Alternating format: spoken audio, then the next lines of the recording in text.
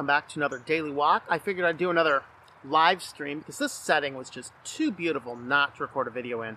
You guys that are listening on the podcast, you're missing out on an excellent scenery here. But I want to talk a little bit today about, we're trying not to get super political, but there's times we need to. And as we're discussing this topic here, of course, President Trump has just recently been diagnosed with the COVID-19 virus, and chances are he'll probably be just fine. You know, we'll see.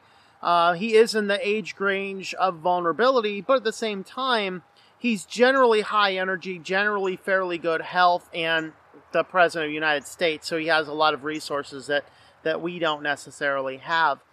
And but what has been interesting is to see the response to the people who would not like to see him reelected.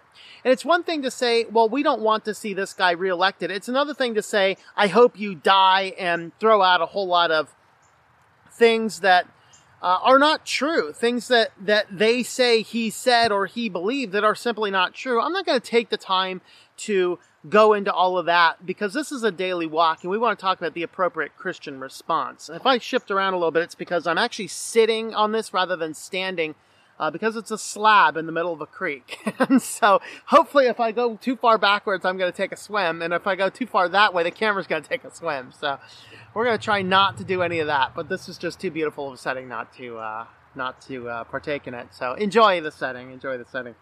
What we want to talk about today, though, is what is the response of the enemies. Now, of course, in 2016 or so, I actually left, maybe it was 2017, I actually left the Republican Party. I didn't want to be part of any party because I think that the two-party system is completely screwed up. I didn't see them necessarily as the enemy, and no, Trump getting elected had nothing to do with that. It had to do with some of the other policies. While I agree with a lot of what the Republican policy says, I disagree with a lot of it as well. I also radically disagree with a lot of the Democratic policies, although they do a few things well as well. And we have to keep that in mind, and so I thought that the best balance of all worlds for me to go independent. And so I went independent. But the fact of the matter is, we are seeing this two-party system, and people on one side often call the other side the complete enemy. And it causes some issues when we're seeing one another as enemies because then we start assuming things about them that are simply not true. Now, in Salt Lake City, the Proud Boys and Antifa, regularly known for clashing with each other in any city they come in close contact, the two leaders of that sat down, had some coffee, and talked about their differences, their misconceptions, and all these other things about their individual groups, and they walked away from it being friends, doing a joint press conference saying, hey guys, we actually have more in common than we thought we did. And that's an important testament. And that is the type of testament that is a Christian response. Whether or not any of those people were Christian or not, I don't know. But it's absolutely worth thinking about and worth addressing. So how does Jesus talk to us about our enemies? Well, the best information is found on the Sermon on the Mount. So we're going to have a look at Matthew chapter 5. We're going to go 43 down to the end of the chapter, which is 48. So a couple verses here. So you have heard it said, you shall love your neighbor and hate your enemy. But I say to you, love your enemies and pray for those who persecute you, so that you may be sons of your Father who is in heaven. For he causes his sun to rise on the evil and the good alike, and sends rain on the righteous and the unrighteous. For if you love those who love you, what reward do you have? Do not even the tax collectors do the same? If you greet only your brother, what more are you doing than others? Do not even the Gentiles do the same? Therefore, you are to be perfect as your heavenly Father is perfect. So there's what our response is. And I want to break this part down a little bit. Now, if you notice in 43, depending on what translation you have, you might see in my translation it says, you shall love your neighbors, is all in little caps. That is because that part is an exact quote. And then he adds to this end, but hate your enemies. This is a proverb that was starting to go around. The love your neighbors part is, of course, the reiteration of the second of the commands that Jesus said are the most important. Love your neighbor as yourself. But then what was happening is in this world is that sometimes the Pharisees would come down and they would have these different rules and regulations, and they would absolutely love their neighbor, but man, their enemy, they were against them. Because this is a culture, they completely hated the Gentiles. The Romans were their enemies. This is why we had these zealots coming around. These guys were literally assassins. Jesus took some of them into his apostleship as well. Very interesting. But this is a proverb. He says, no, you are to love your enemies and pray for those who persecute you. Even the people who would wish you harm, we pray for them. Okay? I think that certain political parties would be better for our country. Certain political parties would be worse for our country right now. But I'm not going to pray death upon the people I don't want to see in office. And that's what we're seeing. And we're not seeing it all from the crazy fringe. Sure, there's some people on the one side crazy fringe that are radical lunatics that need completely disavowed. But we're not talking about that. We're talking about mainstream blue checkmark verified people who have large accounts, who are literally wishing the President of the United States to die of this virus. You have to be about the petty size of an ant to think that that is a good thing. Now, Joe Biden's campaign pulled all the negative ads about Donald Trump off of their system. Good! I hope that Donald Trump does the same. We don't need a presidential candidate where the people are at each other's throats. I don't see that as having any good candidate for who's going to lead our country. I want to see candidates running on what they're going to run on. Not sitting here tearing down their opponents, because they should love their enemies. And that's the fact of the matter is, we absolutely should love our enemies and pray for those people who are persecuting us. And I've done this many times. And it's a very freeing time.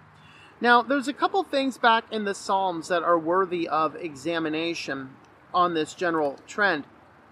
And I want to have a look at this part here from Psalm 50, and we're going to pick up in verse, I think we're going to do 16 to 21. But to the wicked, God says, what right do you have to tell of my statutes and to take my covenant in your mouth?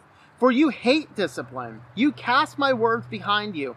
When you see a thief, you are pleased with him, and you associate with adulterers. You let your mouth loose in evil, and your tongue frames deceit.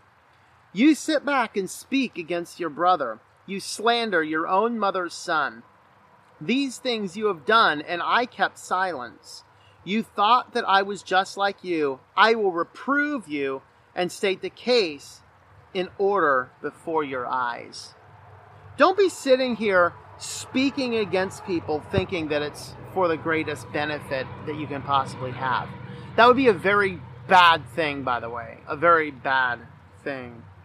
And I want to also have a look at a few things here in Psalm 35, because there's some excellent things in Psalm 35 that are also fairly applicable.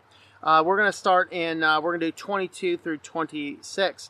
You have seen it, O Lord, do not keep silent. O Lord, do not be far from me. Stir up in yourself and awaken to my right, and to my cause, my God and my Lord. Judge me, O Lord, my God, according to your righteousness, and do not let them rejoice over me.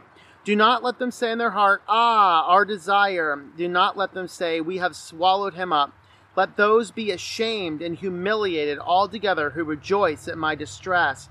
Let those who be clothed with shame and dishonor magnify themselves over me. So here is David praying for the people going against him, that God would humble them. That should be the ultimate prayer. All of these people running around inappropriately suggesting that the president should die of the coronavirus, may we pray that God deplatforms them.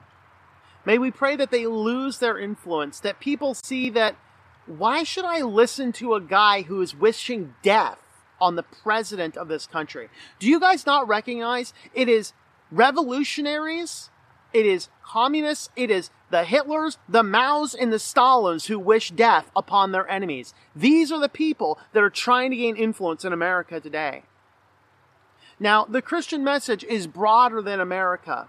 But if we allow the Christian message to be polluted by these people who are wishing death upon our leader, this is a problematic thing, because the governance has been established by God, and we are here to obey it.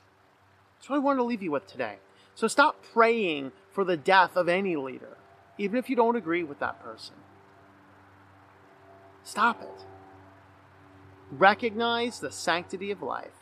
I will leave you with that.